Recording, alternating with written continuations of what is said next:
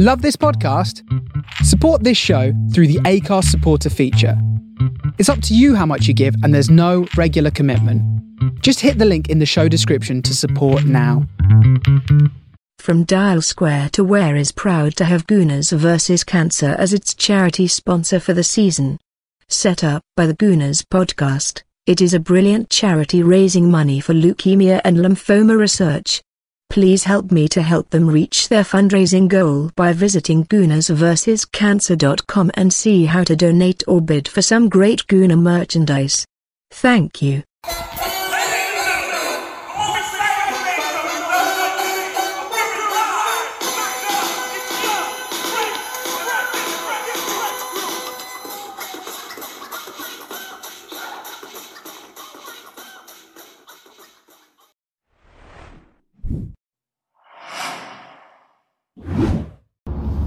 Hi everyone, this is Andrew the Hinkley Gooner. Thought I'd do a quick video message this time. It's a bit of an extra.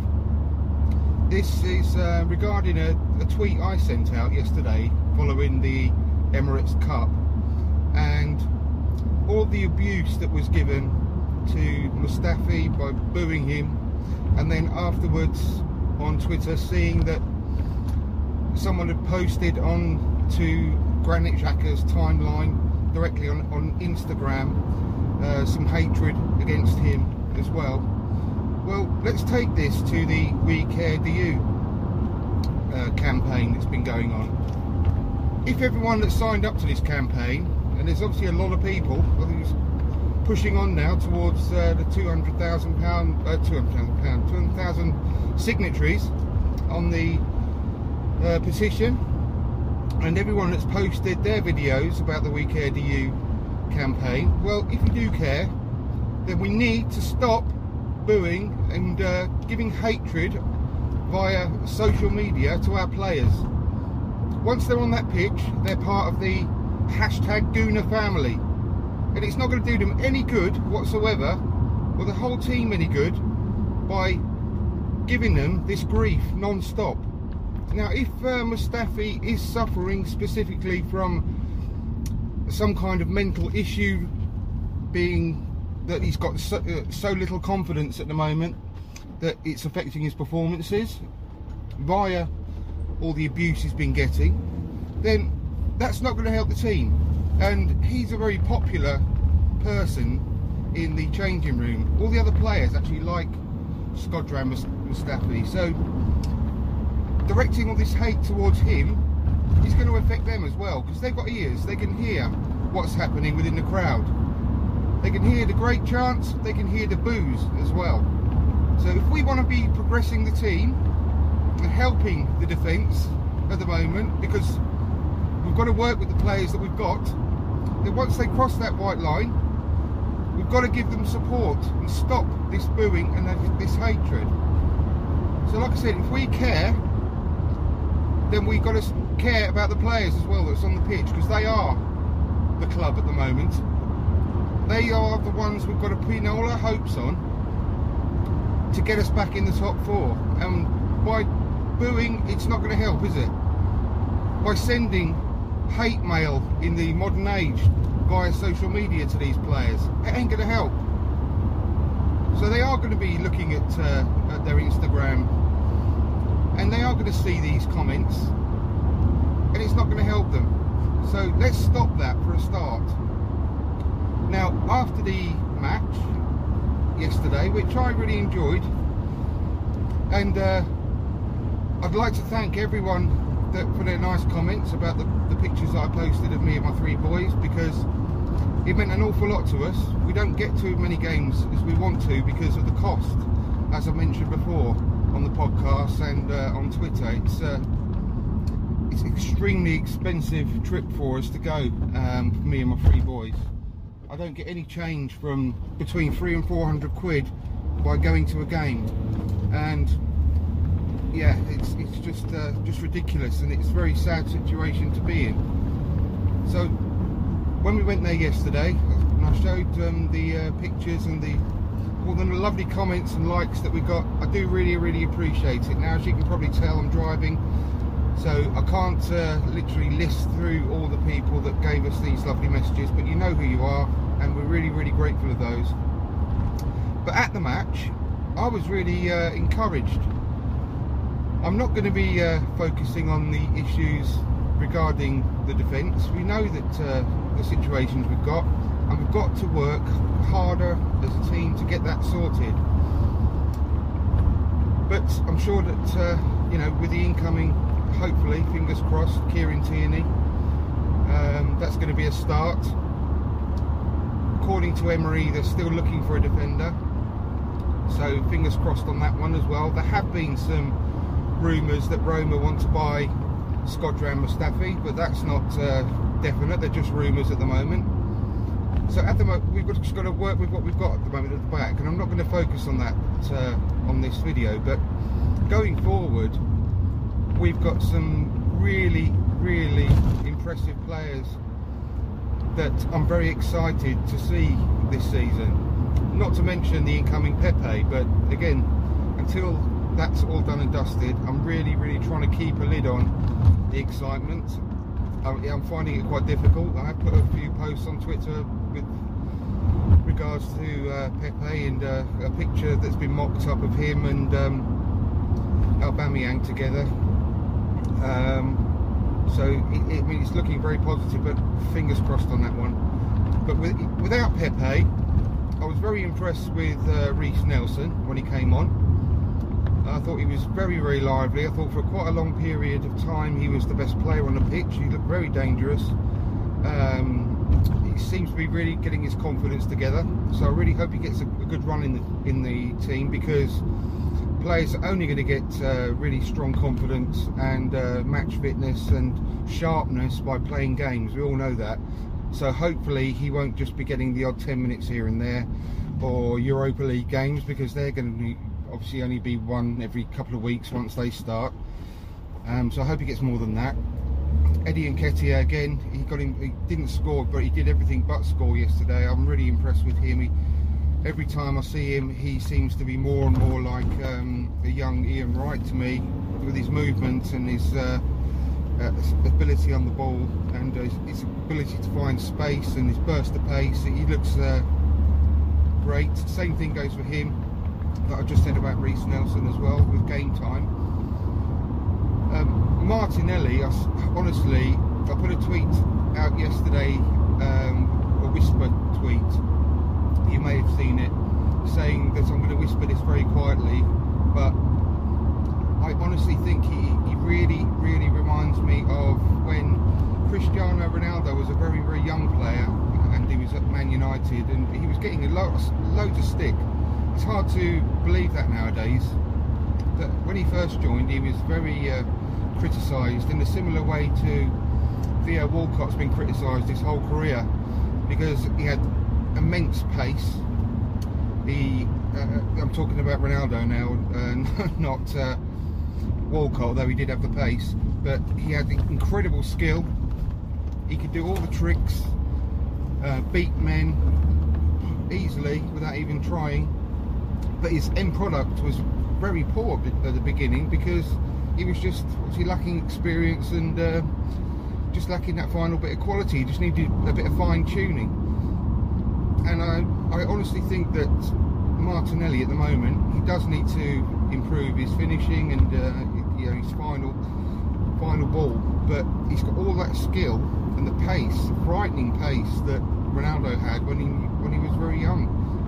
And I just hope to God that he can just sort of blossom over the next 2 or 3 years and gain his confidence and his calmness at the end of his movement, because we've got a hell of a player on our hand if that's the case. And Joe Willock, again, I mean, he's much bigger than a lot of people think. If you haven't seen him in the flesh, he's really beefed out and filled out, and he's looking more and more impressive. And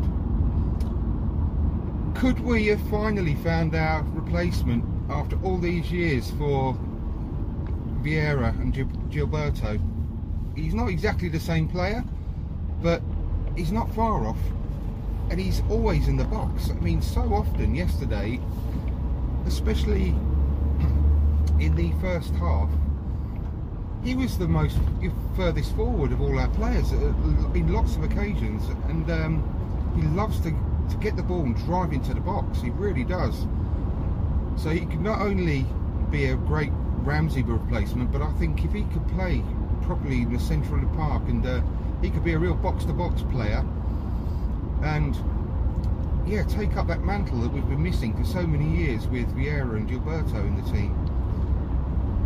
I mean, again, it's only a pre-season, but he's been very good in every pre-season game so far that I've watched across the US tour, and you know, and in person yesterday. He's quite a player. So again, you know, got to get the game time. Emery's got to be brave and play these kids, because there's a lot of promise there. Tyrese John Jules looked very, very lively when he came on in his sort of late cameo as well. Really liked him.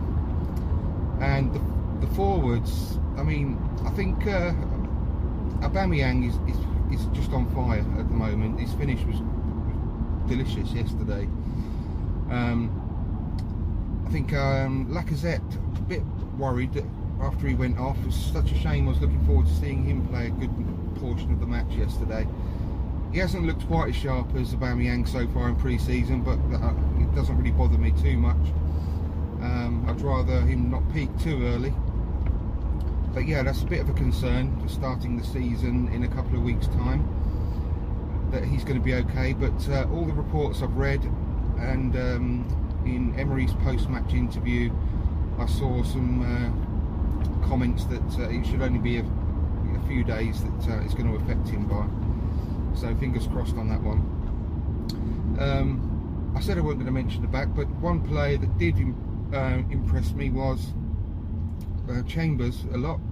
I don't think he put too much of a foot wrong, but he was very, very aggressive, I thought, in the tackle, winning the ball back, especially in the first half, when he was really close to me at that end of the pitch, and I kept a bit of a close eye on him, and he did impress me. He got so many detractors, and I'm not going to be telling you here and now that he's the answer at our right back, but I think credit where credit's due. I think Jenkinson's had a good pre-season so far. He hasn't really put too much of a foot wrong at all as well. I think against Real Madrid he did really, really well, and very impressive that match. He didn't play too much yesterday, but when he did, he was getting forward and put a few dangerous balls into the box.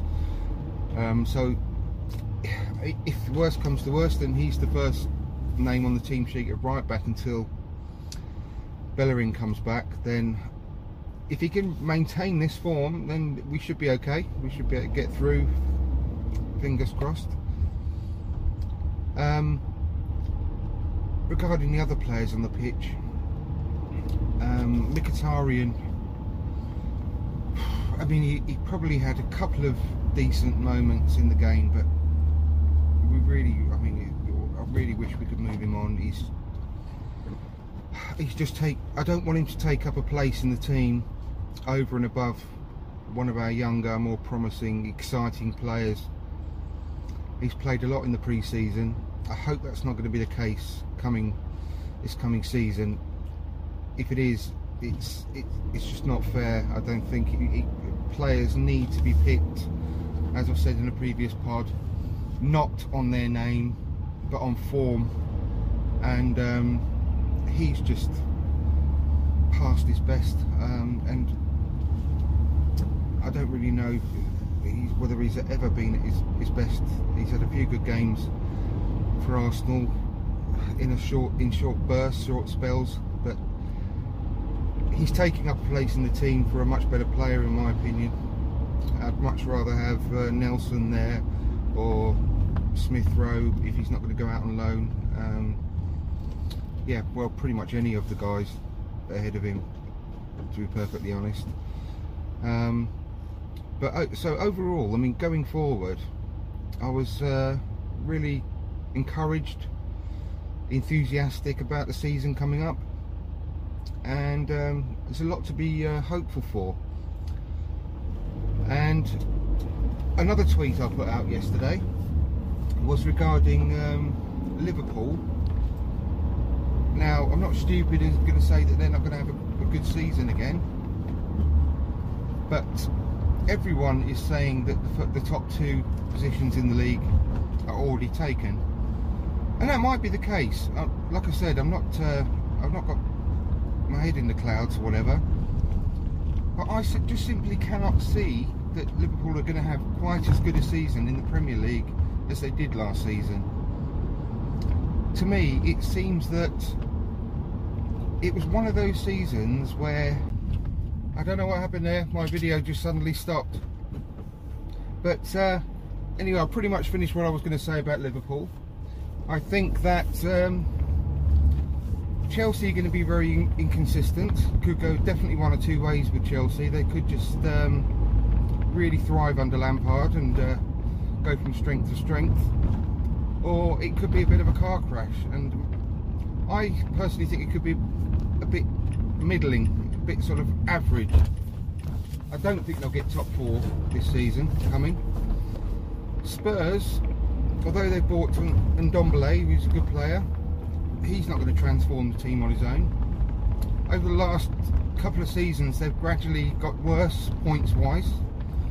They lost 20 games last season. Harry Kane has got ankles like an 85-year-old Jack Wilshere, which I've tweeted out before, and I can't see them having a very good season next year. Man United are going to be a car crash again. I think Ole Gunnar Solskjaer will be very lucky to last until Christmas. I could probably see him going about October, November. So we've got a fantastic chance this year, and I think that we could do a lot better than expected. So fingers crossed. I'll leave it there. Hope you enjoy this extra video, and I'll speak to you soon.